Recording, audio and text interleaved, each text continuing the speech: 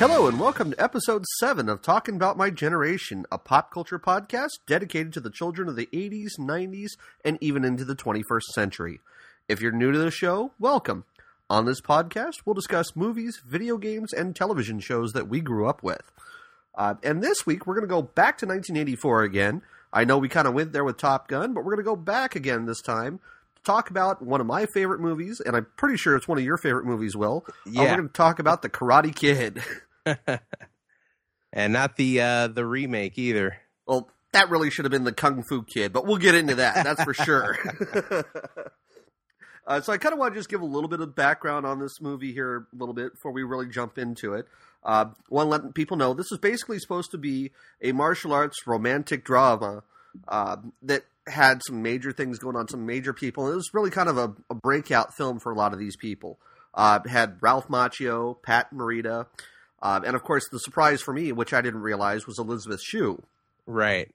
Kind of supposed to be this whole film of an underdog coming out, and he's transplanted from New Jersey to California, gets his ass kicked by some people, kind of goes from there. Yeah, it's like a teenage Rocky for the 80s. There you go. So let me go ahead and ask you, Will, what were your really your thoughts on this movie? I mean, I really loved it. Tell me what you thought of it.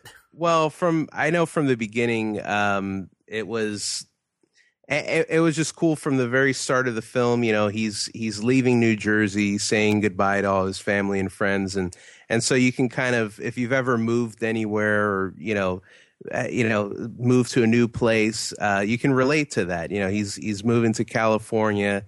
It's a completely different world. Different part of the country, and he's completely alien.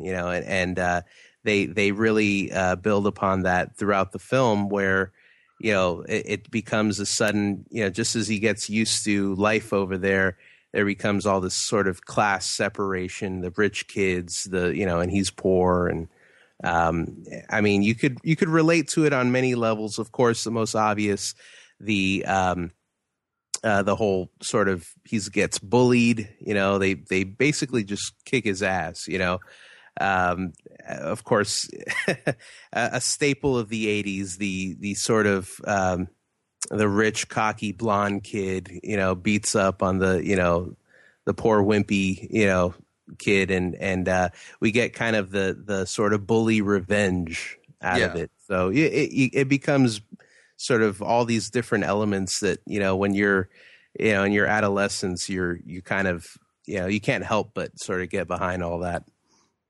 Okay, well, I want to kind of just touch real quick. For those people who haven't seen this movie, first off, shame on you. Second of all, let me go ahead and I'm going to give you a quick plot just so everybody kind of knows what we're talking about here. Movie really takes place, it stars Daniel LaRusso, who's a high school senior who moves with his mother from New Jersey, ends up in Reseda, out in this apartment in Reseda. And his mom keeps promising, the thing that sticks with me on this, his mom keeps talking to him about the pool, the great pool that they're going to have there at the apartments. And they show up at the apartments, they get ready to move in, they meet some people there, and he walks up and he takes a look at the pool, and you see it's like half full and it's got ducks in it. So I always kind of stuck with that in my mind.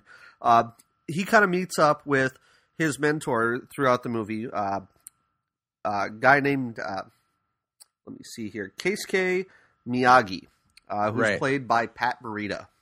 I think he just refers to him as Mr. Miyagi, yeah, right? Everybody's Mr. Miyagi. Hey, Mr. Miyagi, Mr. Miyagi.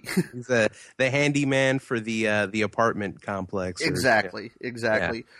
He also, when he starts going to school, he meets up with this girl named Allie Mills, who's actually played by Elizabeth Shue, who I thought was really hot in this movie. She was the high school cheerleader at the same school where Daniel was going. She basically had this ex-boyfriend named Johnny Lawrence, who's played by William Zabka. Right. Another big, like an 80s, totally 80s actor who's been in, he's been in other stuff as well. Just One of the Guys, I think he was in. Yes. Yeah. That was another classic 80s film. We should try to cover that at some point. Oh, as yeah. well. That was a great Victor Victoria type story, but we'll get to that later. Yeah. With Johnny, with respect to him, he's actually one of the best students at the Cobra Kai dojo, where he's taught basically an unethical, vicious form of martial arts. Kind of just really nasty. The Cobra Kai sensei, who's actually, let me see here, where's my cast information on this? Wow, how did I miss this? Let me see. Oh, here we go. The Cobra Kai dojo master, he's played by Martin Kove. And Martin Kove is another one. He's another one of those actors that you see showing up a lot of. Right. He's kind of, he plays throughout a lot of 80s films. He was in Death Race 2000, Rambo First Blood Part 2, Cagney and Lacey on the TV show for a while there. He just kind of makes these little appearances, and he always plays kind of either a good guy or a bad guy, and you never really know which I kind of liked. Right. He kind of showed his versatility. I think he favors the bad guy, though, from what I can, this film shows it off. He's got a sort of hard edge to him, Yeah, but I have to say it because I've seen him play like this bad guy in a very comedic role. They did a movie a set of movies back in the 90s called Three Ninjas. And if you ever saw them, they're really, really bad. But all I could think of is I'm watching the roles, because they had Joe Piscopo playing, who's another really bad 80s actor. Yeah. If you ever saw the role, all I could think of was they really need to have Martin Kreese in that role as the bad guy playing for all these things, just having this whole comedic bad kung fu, bad ninjutsu, bad martial arts style, and just making a complete goof of it, which is kind of what Joe Piscopo did. But right. I think it would have done better had they had Mr. Kove doing that. Yeah, I mean, it's funny. He plays it well. Sort of this karate teacher who's just very militant. I think they show a one of the photographs of him. Probably fighting in a war or something. In the military. He was actually in Vietnam, and that actually comes into play in Karate Kid Part 3. Oh, okay. They make kind of a bigger backstory with that, and him and some of his Vietnam War buddies that he went off with. Right, they do bring him back. Right, I have more memories of 1 and even a little bit more of 2 than 3, but I think 3. I've seen 1 and 2 a lot more than 3 nobody really wants to mention, and they certainly don't want to mention the 4th one, the next Karate Kid. But anyway, to continue on with our plot here, basically what happens is that Johnny, at the very beginning, he and Ralph Macchio or Daniel LaRusso kind of get into it a little bit, and Johnny basically kicks his ass there in school. A fight at the beach. Well, because there was the beach scene where he gets chased, and then later on, Daniel is getting sick and tired of it, and he's trying to hide from him because he's really afraid, and he's trying to walk away from him because he knows that Johnny's going to kick his ass. Right. And he decides at one point that he's going to go to the Cobra Kai dojo. He doesn't realize that Johnny is there and actually taking lessons there at Cobra Kai dojo. It's like, great, a karate school. I need to defend myself. Yeah. Yeah, and all of a sudden he gets there and he sees him. He's like, oh, crap, this ain't going to work. And he gets laughed out of there. So... Right. Well, there's like a little smirk from Johnny. He just sort of looks at him like, yeah, kind of like he's kind of leading the group in sort of punching exercise, and he catches a glimpse of him through the window, and it's it's like that's it, that ends it. So he basically leaves, and Daniel basically runs into him, and he decides that he's going to go hide. He befriends Mr. Miyagi because he has this whole chase, and he gets his ass kicked while he's running away from these guys at the beach. His bike gets destroyed. Mr. Miyagi fixes it, and that's when Daniel kind of realizes that Mr. Miyagi is actually kind of a nice guy. He's just very quiet and very reserved. Right. They kind of had a little run-in. I mean, he's just sort of the guy who's there, the handyman. Yeah. And he kind of, I think he bumps into him or rather the handyman gets called into their apartment, and Daniel's doing some exercises out of a book or something, and Pat Morita says something like, "Oh, you learn from book," Yeah. and and they don't really talk much until Daniel sort of comes home after being run off the road, and he's just sort of vents like, "Oh, stupid bike, stupid, everything." He kind of trashes the bike. "I hate this bike. I wish we could just go home." Yeah. He complains to his mom, and lo and behold, the following day, there's the bike all fixed up by the handyman. Yeah, and he's kind of like surprised. He's like, "Oh, well, thank you, Mr. Miyagi. Thank you." And then later on, he's trying to tell him that he's supposed to go to a dance, and that's really kind of where they find out. To bond, yeah. Yeah. But what happens is that he helps set him up with a costume, and he goes in hiding in this shower curtain. Right. And he decides that while he's in the shower curtain, he sees Johnny go into the bathroom, and he says, "Okay, I'm going to get back at this guy." Runs a hose up over into the toilet where Johnny is sitting. Right. And turns the water on. Is he doing drugs or something at that point? Or no. He's doing Johnny's or messing with headphones? Yeah, he's sitting on the crapper with a pair of headphones on, which I always thought was kind of weird because I'm like, really? You go into the bathroom to listen to your Walkman? I could have sworn he was doing something. He was up to something. But yeah, I do remember that he turns the hose on him. Yeah, and that ensues in this whole chase, and Johnny goes running out and getting sopping wet, which I always thought was kind of funny because he's sitting down in the toilet, and yet when he gets all wet, he comes out, and the jumpsuit that he's wearing, this skull jumpsuit, is wet, but it's completely zipped up the front. It's all a one-piece jumpsuit, which I thought was kind of funny. I'm like, really? I know you had to pull that all down. Take your shit. Well, it's funny because there's sort of this sort of foreshadowing in. First of all, it's brilliant. The shower costume for this costume party, brilliant or dance, whatever. He pulls in Allie. They do their little dance. But it foreshadows, of course, him eventually turning the hose on Johnny. And getting chased, out of there. But yeah, I mean, just brilliant. And of course, he gets the idea from Mr. Miyagi, who, Well, and that whole thing kind of ties into when he finally discovers that Mr. Miyagi is this karate master. Right. Because he shows up, he's running away from Johnny and his thugs as they come. And they're basically, one of Johnny's guys is kind of saying, "Hey, dude, I think he's had enough." And he's getting his ass kicked right outside of the apartment complex. And all of a sudden, Mr. Miyagi shows up, jumps over the fence, which I think is pretty spry for a guy who was in his 50s at the time. Yeah.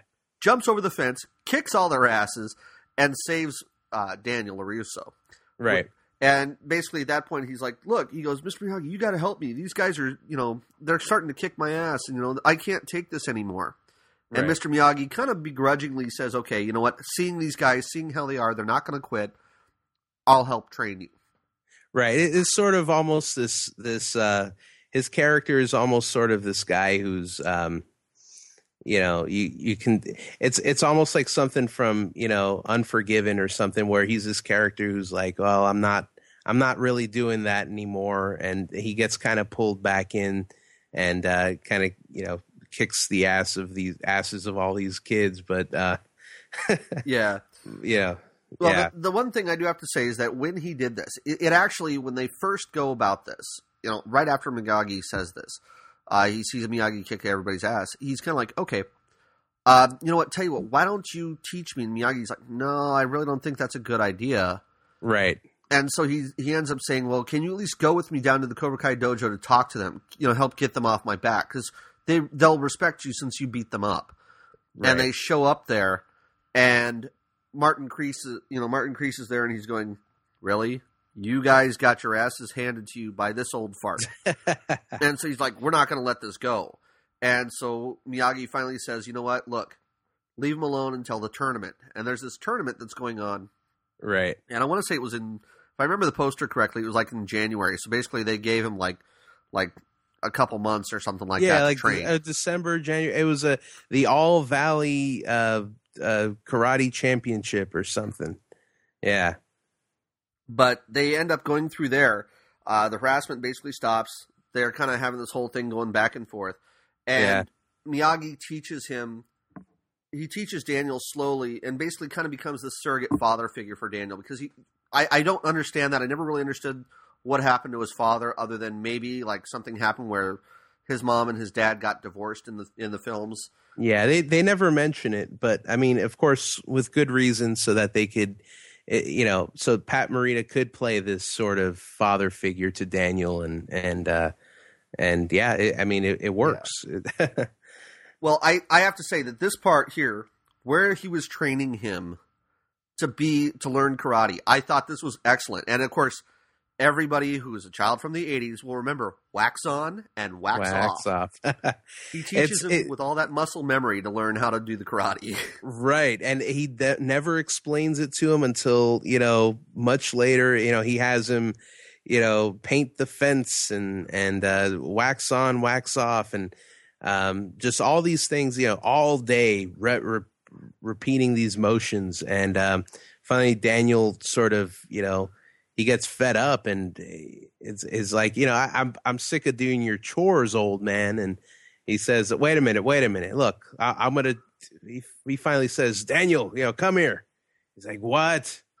And then he says, show me, a wax on, wax off. And then he attacks him a certain way and showing him that like, hey, look, your muscle memory is blocking these shots. And then, and show me paint the fence, show me paint the house, side to side, up and down. And eventually he just kind of tries to attack him with all these different punches and kicks. And Daniel just blocks them all with all these moves he's basically learned on accident. And that was one of the best scenes because the look on his face was like, holy crap. What? Holy shit, I know how to do this stuff. Yeah. So, and of course he emphasizes, the defense part first before, Daniel just keeps asking, I want to learn how to punch and, but yeah, of course, learning the defense part first is, Yeah. Well, we do learn a little bit about Mr. Miyagi as well in this movie, which I thought was really kind of nice the way that they pulled it in. We learned that Miyagi had a wife and son. They actually both died during childbirth when his wife was in the Manzanar internment camp because he went overseas to go serve in World War II for the United States, and his wife being of Japanese descent at the time, that they were pulled into a Japanese internment camp, which really was kind of sad when you think about it. That we had those concentration camps going on. And they didn't call it a concentration camp, but let's be honest, that's what it was. Right. It's a sad sort of part of our American history, but yeah, I mean, that we reveal that in the sequence where, Mr. Miyagi I believe he just gets drunk, right? Yeah. And I think it was like, either his wife's birthday or it was supposed to be his son's birthday or something like that. And he just gets blisteringly drunk in his outfit.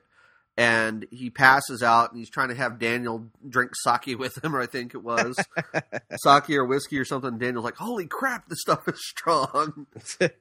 But Daniel actually learns at that point of time that Mr. Miyagi received a Medal of Honor for valor against the German forces when he was fighting in Europe.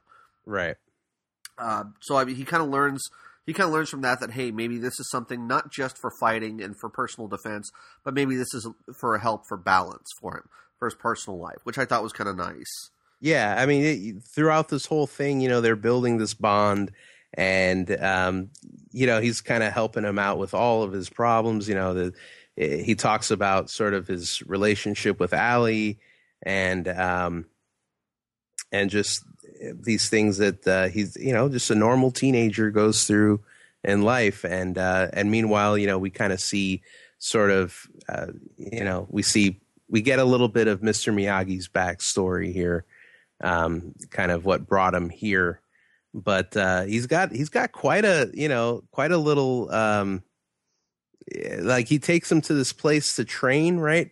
It's quite a little setup he's got there, the whole, the property, the house and all that, the cars. And I never really understood that, because if he was supposed to be a handyman, I would have thought that he was, because he had that whole area there at the apartment complex, which I was never clear if that was his house or where he was living there.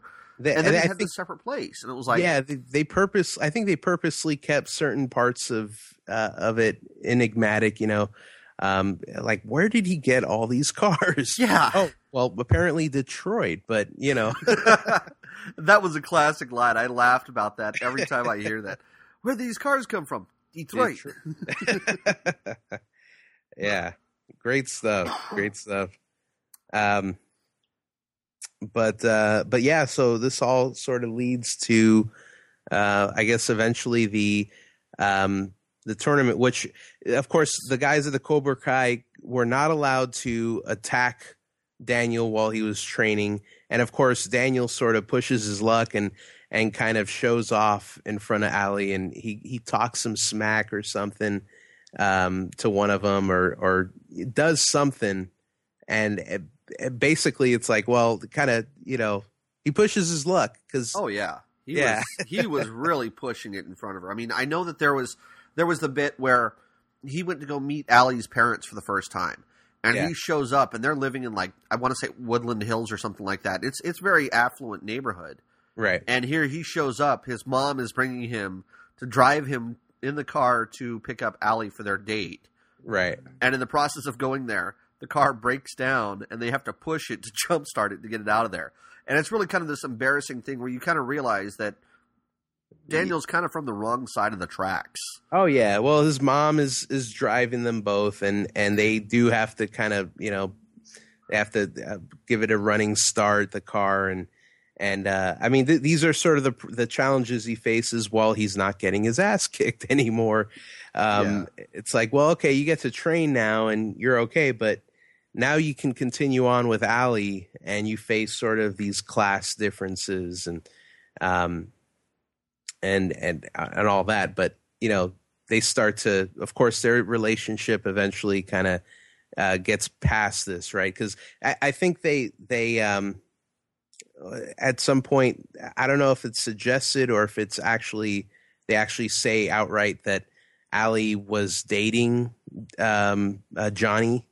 Well, yeah, Johnny was her ex-boyfriend, and at one point they make kind of a big deal about it. They have her go to dinner, and Daniel's actually supposed to have a date with her, right? And what happens is that he's supposed to pick her up at, like, this country club or wherever she's having dinner with her parents, and in the process of going there, he sees Johnny show up, and her parents have set this whole thing up, try and get her and Johnny back together and have this whole dance, right? And Johnny looks over, sees Daniel coming through the kitchen and spots him and decides that he's going to basically show off, and he starts trying to kiss her. Right. And he plants one on her, and Daniel's like, oh my God, he's horrified. He goes to leave, gets all sorts of spaghetti all over him, bumps into somebody. And of course, this was something else that bugged me, is that he's wearing a white shirt and white pants. Of course. When you get spaghetti spilled on you, that's always the time you get spaghetti. Yeah. I'm kind of like, I'm looking at this and I'm thinking, you're going out on a date and you're wearing white pants and a white shirt. You look like one of the waiters. What the fuck were you thinking? No accounting for style in the 80s. I mean, of course, poor Daniel, though, he gets humiliated every time from the beginning of the film. Right up until, like, before the last act of the film, it's like just humiliation after humiliation. He gets his ass kicked in front of everybody. He made this friend at the apartments, and like, as soon as he arrives, and he gets his ass kicked in front of the guy. Didn't it turn out that guy turned out to be, was he a part of the Cobra Kai? Or anyway, either way, he doesn't kind of continue on with their friendship after that. You're talking about the guy that he first meets when he's coming through the gate? Yeah, he kind of kicks the gate open in this sort of, like, little karate kick, and then he hits the guy in the face. But yeah. Yeah, I never really saw him. I was kind of like, he was there, and all of a sudden he vanished, which I thought was kind of odd. But I was kind of like, okay, whatever. Yeah. He's just kind of there as, like, oh, he made this friend, and that friend was there to sort of invite him to this beach party. Yeah, it was kind of like this whole weird plot device, which just really fell apart. Right. He invites him there, and then he kind of like, he gets his ass kicked, and the guy's sort of like, well, I'm not hanging out with that loser. Yeah. Well, now I do want to kind of get back to the tournament because I know we started on that. To kind of just let everybody else know that what happens at the tournament, he shows up, and another one of my favorite scenes in this movie happens where the guy asks Mr. Miyagi, they're getting ready to sign up for the tournament, what color belt is he? Rope? He looks, Mr. Miyagi looks down, he goes, rope holds up my pants. And it's kind of like, no. What color belt? And thankfully Elizabeth Shue's there, and she goes, put him down as black belt. And so the guy's like, okay. And Mr. Miyagi's like looking around, he's like, crap, I don't have a black belt for him. Reaches down into the guy's bag, pulls out his black belt, and hands it to Daniel. They just steal a black belt. Yeah, I mean, it almost kind of shows like, well, to this guy, to Mr. Miyagi, who would be an authentic, like, he's from Okinawa, Japan. Like he knows the authentic karate. All of this tournament stuff and the pomp and circumstance with the black belt and all that, like that's just bullshit to him. Like he's all about the actual karate. Yeah, and I was really glad to see that, that, hey, this is more than just going out there and earning a badge, earning a right. It's more of this is who you are and this is how you feel and what everything is encompassing with your personal life force, I guess, in a way to put it. Yeah, he's just trying to earn some respect. Yeah. Well, I loved when they get all done with that. Daniel goes in, he gets suited up, they're getting ready to go out onto the mat. And as they walk out, Ali is walking out there along with Mr. Miyagi, and this official stops him and goes, "Hey, you can't go out there. This is, you can go out into the stands, but you can't be out there on the floor with him." He doesn't speak any English, and he's his coach, and I'm his translator. And so they're going through, and he starts speaking in Japanese, and he goes, okay, and then he walks through, and he goes, well, go right on ahead. And Mr. Miyagi turns to him and goes, thank you. Yeah. I love that. It was one of those little things that's just kind of laughing about. Okay, or I think it was something like he goes, thank you, and then Mr. Miyagi goes, welcome, yes, or something like that. Which would be very odd for, someone who doesn't know English to just say. They walk out. It's really kind of surprising because Daniel he surprises everybody in the tournament by getting all the way through to the semifinals. Right. And he faces, I think as time goes on, he faces a couple of the Cobra Kai along the way, sort of the lesser Cobra Kai. And we get that classic montage with the that song, you're the best around, Yes. Yes. There's some music. We'll have to get to this here. Oh yeah, I've got music stuff to talk about for this one, so that's definitely in there for us. Yeah. But basically, he goes through. He gets into the whole fight. He gets up to the point where he's facing one of the lower ranking Cobra Kai kids, right? And it's the kid bugs the hell out of me. I keep looking at him, and all I can think is, as he's laughing, that he's like a damn chipmunk because he's got those huge buck teeth. And, he goes through, they end up fighting him, and he tells him, hey, take out his leg. Martin Kreese tells him, take out his leg. Yeah. Disable him. He goes, but coach, I'll be disqualified. Do it.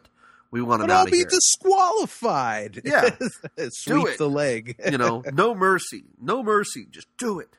That's the Cobra Kai way. So basically, he goes through and he injures the leg, forces him out of the ring. They end up that they're saying that they're going to award the finals to Cobra Kai Dojo and to Johnny. He's basically going to win by default, which really kind of sucks. Because he's injured, yeah. And then Miyagi does that whole thing with his hands where he puts them together, he does that rubbing, and then taps it on his leg, and it's like, every time I see that, I'm kind of like, how hokey that really is and how it doesn't work. But when you're a kid and he puts his hands together, they're rubbing it, you got that score sort of in the background, it's like, something really cool's about to happen here. Yeah, it's that whole mystical thing that he puts on with this ancient Eastern Oriental arts, and boom, hey, your leg's better. And of course, what happens? Daniel comes out limping out there to go into the fight again. We get the payoff from an earlier training sequence where he sees, of course, the crane technique being done by Mr. Miyagi he's standing on a log doing this, really kind of cool looking thing. It's like, how do you do that? And it's like, whatever. I'll tell you. He brushes it off or something. Yeah, and he obviously does teach him how to do the crane technique, and you see Daniel practicing it. But every time Daniel's trying to do it off the stump that he's standing on, he keeps falling. At least when you see it in the montage for training. Right. Yeah. And so finally they get down to the very end. He's basically Johnny's being told, "Hey, sweep the leg, try and take out his leg, hurt him," and he actually does injure him at the very end. It comes down to like a 1-point sudden death match or something like that, if I remember correctly. Right. Daniel says, "Okay," he stands there in the crane kick, snap kicks him right to the face, and that's the end of it. Johnny falls down. End of the story. He wins the tournament. There's a shot where he's everyone's sort of hoisting Daniel up in the air as he's holding the trophy up, and Johnny Lawrence is down there. He's kind of just crying. He's got this look on his face like, "Oh, I respect you now." This movie, I love this movie ever since I was a kid. It is so cheesy. Well, I always thought at the very end, because they have, like, when they go to give him the trophies, Johnny rips it out of the judge's hand and hands it to the guy. And you think that there's going to be like this whole thing where he's going to be pissed off and he's going to try and stalk off and steal the trophy. Right. But he grabs the trophy, turns and hands it to Daniel LaRusso, and he goes, "Hey, you're all right, LaRusso. Good match." Yeah. And it's kind of like, really? You've been a complete asshole throughout the entire movie. And all of a sudden, he snaps one into your face, and now you're going to be, "Oh, I'm so, you're worthy. You're worthy." Bullshit.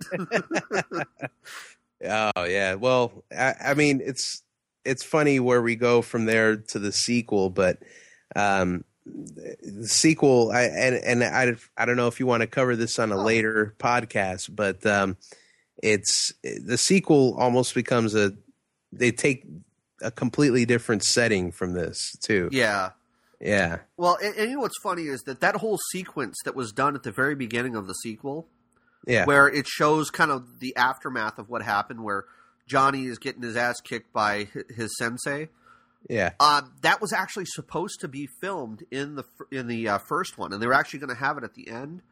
Yeah. And they kind of decided to leave it on a better note and just kind of stop it there. But they didn't actually film it. So when they did it, when they came back and they did the second one, all that entire scene, while it looks like it took place exactly after and it was just something that they left off the first one, they actually came back and filmed that entire scene to put it into the very beginning of Karate Kid 2. Right. Which I thought was kind of interesting. I actually was reading through all the notes on this here when I was doing research on it and found that out. I'm like, oh, that's cool. So it was supposed to be there and just never did.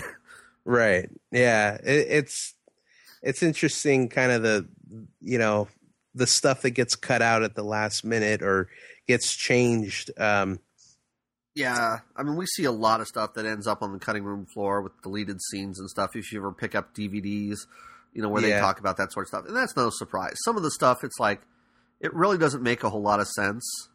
But but the music of this film is definitely, something to note. I think it really helped kind of establish a feel and so, of course, very, very 80s, but some notable tracks on here. Let's see here. Of course, I mentioned earlier on we had "You're the Best" from Bill Conti. Probably the best track on there. Anytime I see something that kind of has a throwback feel to the 80s, they love to drop that track in there. Oh yeah. I mean, just something like that. That was the one thing with the 80s music that they had, and the Moment of Truth. You had Moment of Truth, You're the Best, Cruel Summer. A lot of those things, you start hearing them, and they have a lot of, like, you hear synthesizer, you hear drums. And one of the other things that always sticks in my head is that they had a horn section for most of these bands, for pop bands in the 80s. Yeah. And you don't hear that anymore. So it kind of defines the whole 80s movement. Yeah, there's kind of that track, No Shelter. Yeah. Where he's kind of running away from, the the dance scene where he's running away from the Yes. Cobra Kai. Yeah, just hilarious. Like I would love to go through that that soundtrack. Oh, there's some good stuff, and like you hear it, and you're kind of like, wow, yeah, this is definitely '80s. Because I was listening to some of it a while back when I was doing this, just kind of listen to it and kind of go, well, what songs would define this? And really, I mean, obviously, as we keep mentioning, you're the best. Yeah, and Moment of Truth, which is performed by Survivor. It's funny because didn't Survivor also do the track on Rocky?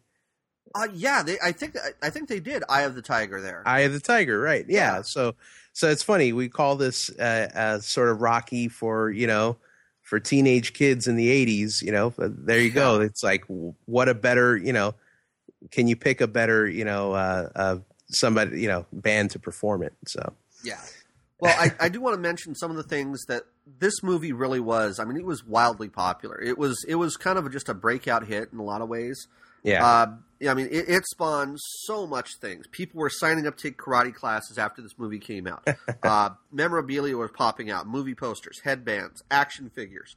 You even had a video game that they came out. The Karate Kid video game, yeah. Oh, that thing was awful for the Nintendo, though. There was like, just you had a thing you could do, the crane kick at any point in the game, but they limited how many times you can use it because it was like the super move that. Oh God! It was kind of cool, the concept that you started in the tournament and then you had to beat all these dudes and then you would move on to the sequel. So the very, very beginning is just, okay, that's Karate Kid Part 1. And then they immediately jump into Part 2 where it's like, okay, now Daniel's in Japan. Well, it was just, it was one of those goofy things. I didn't really care much for it. I played it once just to say, okay, I played it, and I was like, yeah, this sucks. I won't ever play this stupid game again.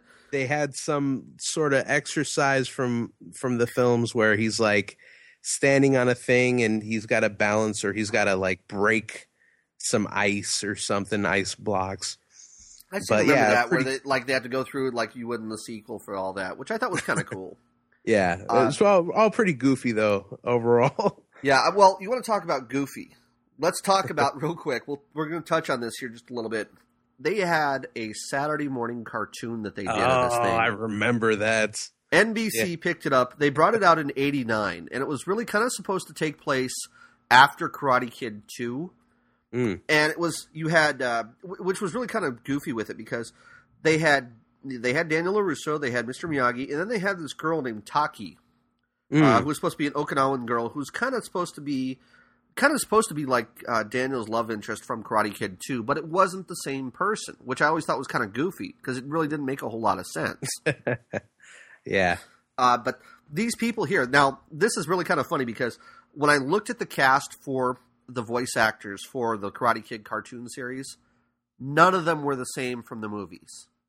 Okay, none of them. They didn't use Pat Morita. They didn't use Ralph Macchio. They didn't use the girl who played as Daniel's girlfriend in Karate Kid 2. Didn't use any of them. Instead, they used for Daniel LaRusso. They had Joey Didio. Now you're probably like, who the hell is this? If you ever watched Captain Planet, which was that horrible, god awful Eco Rangers type cartoon show, Joey Didio did the voice of Wheeler on Captain Planet. And it's the exact same voice. When you look at it, when you listen to it, you go, oh shit, I've heard this voice before. It's like, can you do a young sort of a youthful teenage sort of voice? Yeah.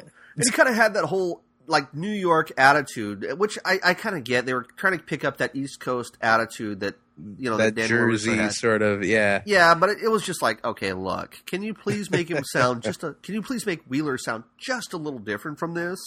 It was gay in that respect. I mean, to be fair, I think, had they gotten, Pat Morita and Ralph Macchio, I mean, I don't know what that would have done if people would have gravitated toward that cartoon. I don't know how successful it even was.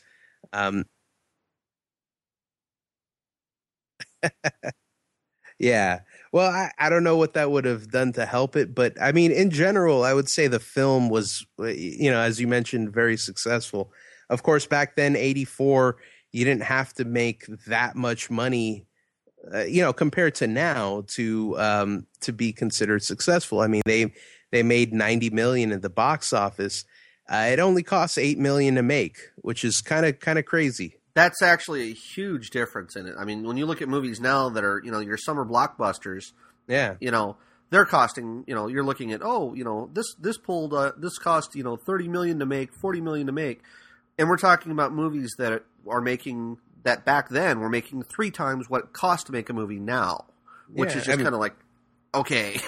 Yeah, I mean, this is 84. This is, sort of the era of Spielberg. This is a year after Return of the Jedi. I think, you're seeing people studios really start to put a lot of money into features and really try to get special effects films going. But yeah, here's a simple story about a, kid gets bullied and learns karate.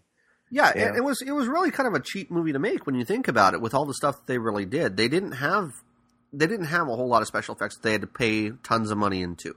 They didn't have to hire, huge name actors for it. And that's really kind of, when you look at it, what I think part of what kind of made this movie what it was, because it did have some actors that people had seen before.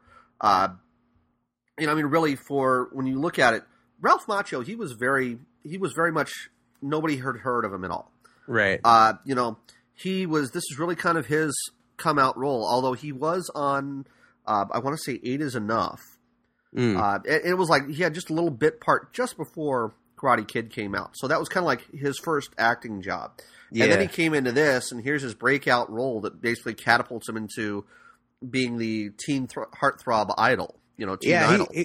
Great casting. I mean, here's a film where it's a teenage kid and he looks like a teenage kid, Yeah. I don't know how old he was at the time, but it was, I feel like every movie I see now that casts a teenage role, they all look like they're, 23, 25, And that was the funny thing, was that when he did this film, he was 20. So he looked very young. Yeah, and it was great that they pulled that off. They managed to pull that off and make him look good for this. Yeah. Now, what was funny was that he was 20. Pat Morita, when he did the film, he was in his 50s. He was like 51. And when Ralph Macchio went to go do Dancing with the Stars here for season 12, I think it was, he was the same age that Pat Morita was when Pat Morita started out doing Karate Kid. So it's kind of like, okay, and you're thinking, he kept complaining on Dancing with the Stars, oh man, this is tough on my body. He goes, I'm 50 years old. He goes, I ain't that young kid anymore who's doing karate. Yeah, but it really makes you feel old. Oh yeah. Well, now with Pat Morita, a couple things I do want to just bring up, because everybody you saw him in this movie. He was really an icon for karate and martial arts. People really hadn't seen him before other than on Happy Days. And he played a totally different role on Happy Days. Comedic role. Yeah. He was Arnold, who ran Arnold's Drive-In. Ran the restaurant there that all the kids hung out at. And, I always thought it was kind of funny. Here you have this little Japanese guy who's named Arnold in that show. and it's kind of like, okay. And then he comes in to do Karate Kid, and you're kind of like, wow, you see this totally different side, this totally dramatic side to him. And he still kind of had some little bits of comedy where you saw it, and it was just because he was very serious doing deadpan. Right. And I loved that about this film. But yeah, he actually did have, he unfortunately got typecast, I think, for this, where he ended up doing the next 3 Karate Kid sequels, which was, Karate Kid 2, Karate Kid Part 3, and then Next Karate Kid with Hilary Swank. And then he also did have some other roles where he played as a starring role, kind of like a side role in the TV show The Mystery Files of Shelby Woo, which showed up on Nickelodeon. Yeah, he had a few bit parts, a few movies and such. Yeah, and unfortunately he did pass away in 2005, which I have to say there's a loss for him. I remember on the news when he did pass, and that they made a big deal of it. And I'm kind of glad, because he really was a great actor as far as I'm concerned. Oh, yeah. Yeah. He was 73. Yeah, I mean, he was an icon for sure. I mean, if whether you remember him from I mean, everyone remembers him from Karate Kid. So Yeah. this is his big, you think of Pat Morita, Karate Kid is one of the first things you think of. So yeah. Now Yeah. we did have Elizabeth Shue. She played as Allie Mills. We have seen her in a bunch of other things. One of my personal favorites of hers is she did a couple movies. She did one called Palmetto, which oh my god, if you ever see that movie, it's a bad movie. It's got her and Woody Harrelson in it, but she is just so goddamn hot in that movie. There's a scene where it shows her and she's like rubbing an ice cube across her chest, and it's supposed to take place down in Florida. And I just see that, and every time I see it, I'm like, wow. She was also in the Back to the Future series, well, wait, was she Jennifer? She was Jennifer Parker. She actually replaced the original Jennifer, played by Claudia Wells. Okay. And she was Jennifer in parts 2 and 3. Okay. Of course, parts 2 and 3 were, anyway, I'm not going to go into it, but they replaced a number of roles, but she was one of them. And, she just winds up sort of passed out throughout most of that role. Okay, because I'm sitting here going, who was she in there? I don't remember that. But when you're saying that, I'm like, okay, yeah, that's probably her. I saw her in Hamlet 2 as well, which that was a really silly movie, to put it, kindly. One of my favorites with her was that she was in Adventures in Babysitting. She was Chris Parker, the babysitter. Yeah. And that's another 80s movie that I loved, and I will certainly cover that on the podcast because it's, it was a great film, I think. They did a remake of it with Jonah, whatever his name is. I can't think of his last name. Fat kid. You always see Jonah him. Hill? Thank you. They did a remake of it called The Sitter, and it was just, it's so shitty. That was a remake of Adventures in Babysitting? Yeah, it's the same exact plot. I mean, they go to New York. Yeah, it's bad. It's just bad. Don't even bother. I don't know. I'm kind of now way more intrigued about that. I didn't want to see it, and I'm kind of curious, oddly. Let me put it this way: if you're gonna watch it, find some way that you don't have to pay for it. Oh, of course not. It'll probably show up on Netflix or something. Yeah, I mean, it was. I saw it. I'm like, oh god, this is a stinker. And I'm thinking, I'm just gonna sit through it and watch it, just because there's nothing else on TV. Maybe it'll pop up on HBO or something. Yeah, I picked it up on I want to say it was either HBO or Showtime or Cinemax, one of those channels. And I picked it up. I'm kind of like, oh, I wanted to see this, and I'm like, oh god, is this thing ever going to get any better? But to her credit, to Elizabeth Shue, she gets even almost as much credit for me as all the 80s stuff. When in 2010 she was in Piranha 3D. Oh, when you talk about 80s throwbacks, yeah, that's a movie that's probably, I would say, even being a 2010 film, is probably worth covering just for all of the 80s nostalgia that's in this film. Oh yeah, I mean, and I probably will end up covering things like Death Proof and the other Grindhouse films. I can't think of what it is off the top of my head, but I mean, Robert Rodriguez type stuff like that. He definitely throws an homage to a lot of those 80s, bad budget films. So we'll probably end up covering stuff like that later on. Yeah, but so I mean, did we want to talk a little bit? At least mention the remake, or? Yeah, we kind of have to, really, because I mean that was kind of an important thing. I mean, I do have to say that they did a decent job with the remake of Karate Kid. Yeah. The fact that, they did have Will Smith, and this is, again, pulling back to how popular this movie was, how much people really enjoyed it, and how much it was remembered. The fact that they came back and they did a remake of it. Now, I have my issues with the remake. Mm-hmm. Partially because it takes place with, Will Smith. He was the movie producer for the remake. Him and his wife said, okay, we're going to take and we're going to make this movie. We want to bring it out for everybody to see. They cast their son in it. Right. Yeah. Not He's to say not a particularly great actor either. But I think he did a good job for what it was. Although Right. I have to say that I think he was a little young to carry off the role, because I kept thinking, how the hell does a kid learn how to do all this shit in that Right. short a time and be as good as he shows off in this film? Yeah, and it also made. I'm trying to like. I remember seeing it when it came out, but I'm trying to remember how they handled the scene where, the sort of Mr. Miyagi sort of Jackie Chan. Yeah. He's not Mr. Miyagi in this. No, he's Mr. Han. Yeah, how they handle the scene where the kids like try to beat up on Jaden Smith and Well, no, that I thought was a pretty good scene, because they show Jackie Chan. He's doing all this stuff where he's pulling their jackets over them, and the kids are chasing him. They're jumping up and back and forth on top of the buildings to climb over to get to him. And you see Right. Jackie Chan. He's taking the coats off the kids and he's whipping the coats around. He doesn't actually kick their butts. He Right. just kind of defends them and stops them from hurting him. right. And it's really kind of neat how he does that. And you're watching, you're kind of realizing this guy's a master at it. Right. And that was, I really did like that, and I thought that was nice. That the action scenes in that particular movie were good, but my main issue, they called it the Karate Kid. Yeah. Nowhere in the film does he learn karate. They make a big point of telling everybody that he is being taught kung fu.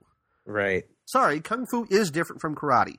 Yes, they're both martial arts, but they are different. Well, that's sort of what they do with these remakes too. Is that they're the only thing about the Karate Kid that is relevant here is the intellectual property. They're just using the Karate Kid to say, hey, all you Karate Kid fans, we are making a Karate Kid like film. Honestly, what bothered me even more about this film was I wasn't particularly fond of having it set in China. Yeah. I there's something that about the Karate Kid being set in America and having him move from, one part of the country to the other that I can kind of gravitate a little bit more towards. But yeah, I mean, I understand why they did it. China, yeah, I understand. First off, China gave him a huge ass tax break to film the movie there, so I get that. Yeah. I get that. America is, they're not wanting to play nice with movies much anymore because everybody wants their cut. Right. So I get that, but there's a lot of things that I didn't like about this. A lot of things that I did. I have to say that they did do a good job of at least following the same storyline, making it pretty much the same in the same structure. You know how the movie's going to start. You know how the movie's going to end, in a sense. You're going to have this underdog kid who's getting his ass kicked by the bullies. Right. You're going to have him going through training. You're going to have him facing him off at the very end. And they did do a good job of following that. Yeah, I credit them for that, for sure. And the training, they did have a lot of the homages to the original Karate Kid. One of my favorites is when you see Jackie Chan, he's holding a pair of chopsticks, and you see a fly buzzing around. And he pulls out a fly swatter, smacks it on the screen, and then uses the pair of chopsticks to pull it off the fly swatter. And Jaden Smith's comment was, "Oh, nasty." Yeah. I laughed at little things like that, and then where you see him and he's teaching Jaden Smith to do all the karate, and he's hang the jacket up, drop the jacket. You have to use attitude when you're hanging it up, and he's showing the whole snap of the wrists, and you see Jaden Smith learning it, and he's kind of like, "What the hell is this? Take it off, put the jacket on." He's going through this, and he's standing out there in the rain for like weeks, and you see him finally get pissed off, and he's like, "What is all this?" He goes, "No, I'm not doing this. I'm not showing up anymore for this." And Jackie Chan shows him and starts whipping stuff around as he goes, "Oh." So they did have a lot of that. They play around with a lot of the different beats from, the original with the, he's doing fire cupping now instead of the just rubbing his hands. I mean, yeah. Instead of the crane technique, you're getting, that whole snake stare. Yeah, this is a completely different stance. But I guess that's one thing you can definitely credit. They were pretty true to the original. Yeah, and I like the movie for the fact that they didn't try and go off and make it into a complete spoof. That they didn't try to use the crane kick again. I'm glad for that because, let's face it, the crane kick in the first movie was hokey. Now that I look back on it, that part of it unfortunately does not stand the test of time. Well, it's funny because the crane kick it became kind of a joke over time because if anytime you've seen anybody try to do the crane kick, it's like I remember specifically even seeing sitcoms where a couple of guys would about to get into a fight and one of them would do the crane stance and of course hilarity ensues. But no, it's smart. Even just switching to the kung fu stuff probably made a little more sense. Well, and I have to say, I think that the kung fu stuff really showed up better on cameras as more of a flashy, right? Look sharp type thing because we're seeing a lot more kung fu fighting styles in a lot of more of the action films. Yeah. When you look at Jet Li's Hero or Crouching Tiger, Hidden Dragon, you look at a lot of the popular hits. These are things where they're showing kung fu style martial arts, and people love that, and it really shows in the box office. So for them to go along that path, it made sense, to really capture more of a broad audience. And they may have actually renamed this film in other countries. I hadn't looked at that to see. They may have actually called it the Kung Fu Kid for all I know. But, I think it worked okay. It just wasn't great. And it's because I still like the Karate Kid for what it was, the original Karate Kid. Yeah. It kind of hurts to see this.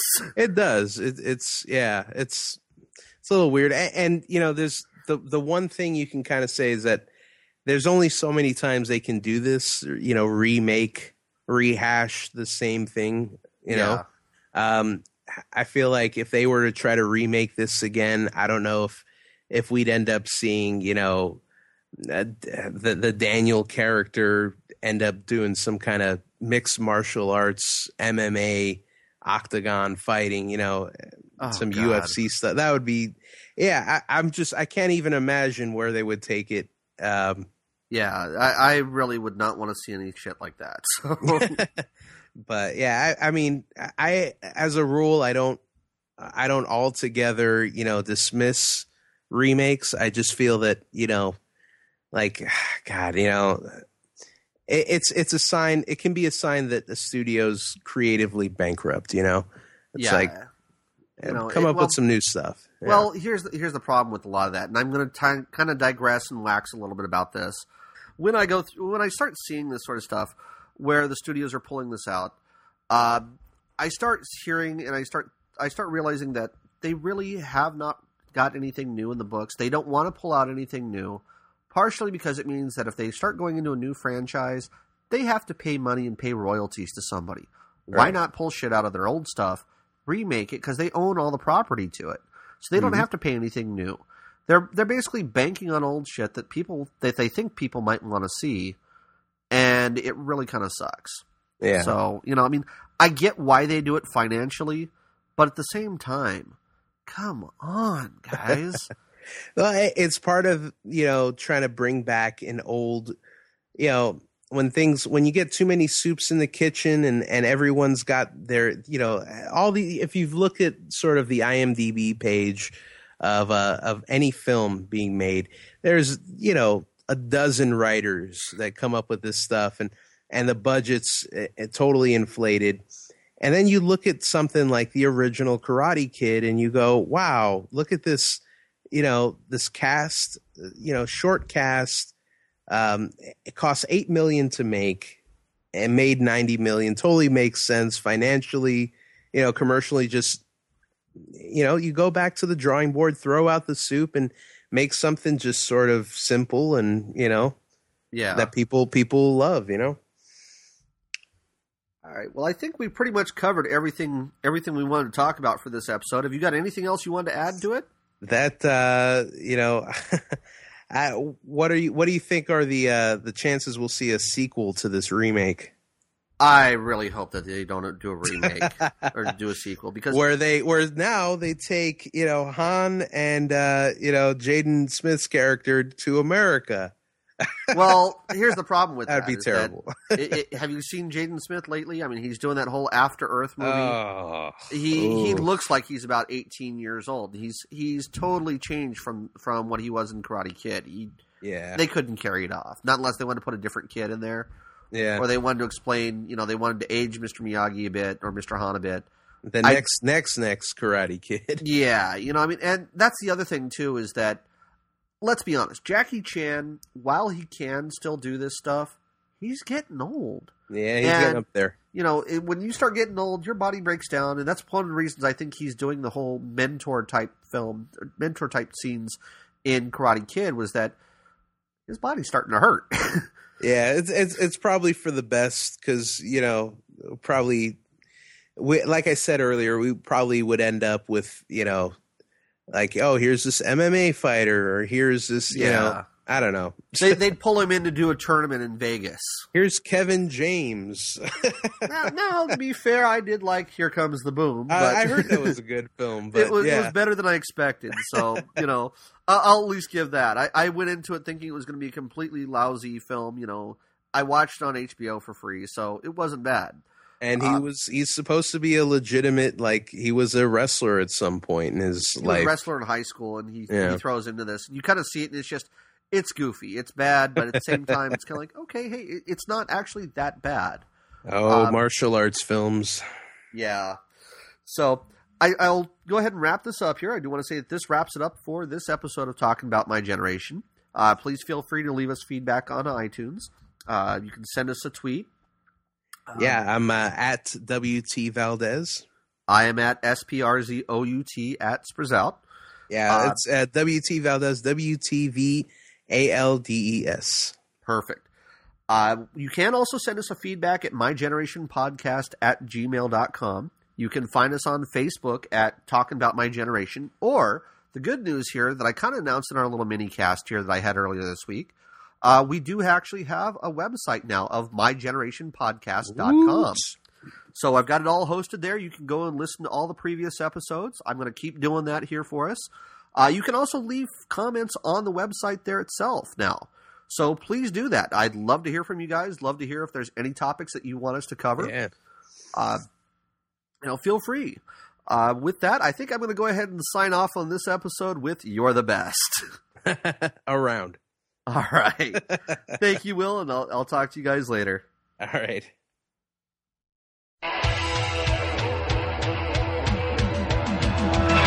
Try to be best, 'cause you're only a man.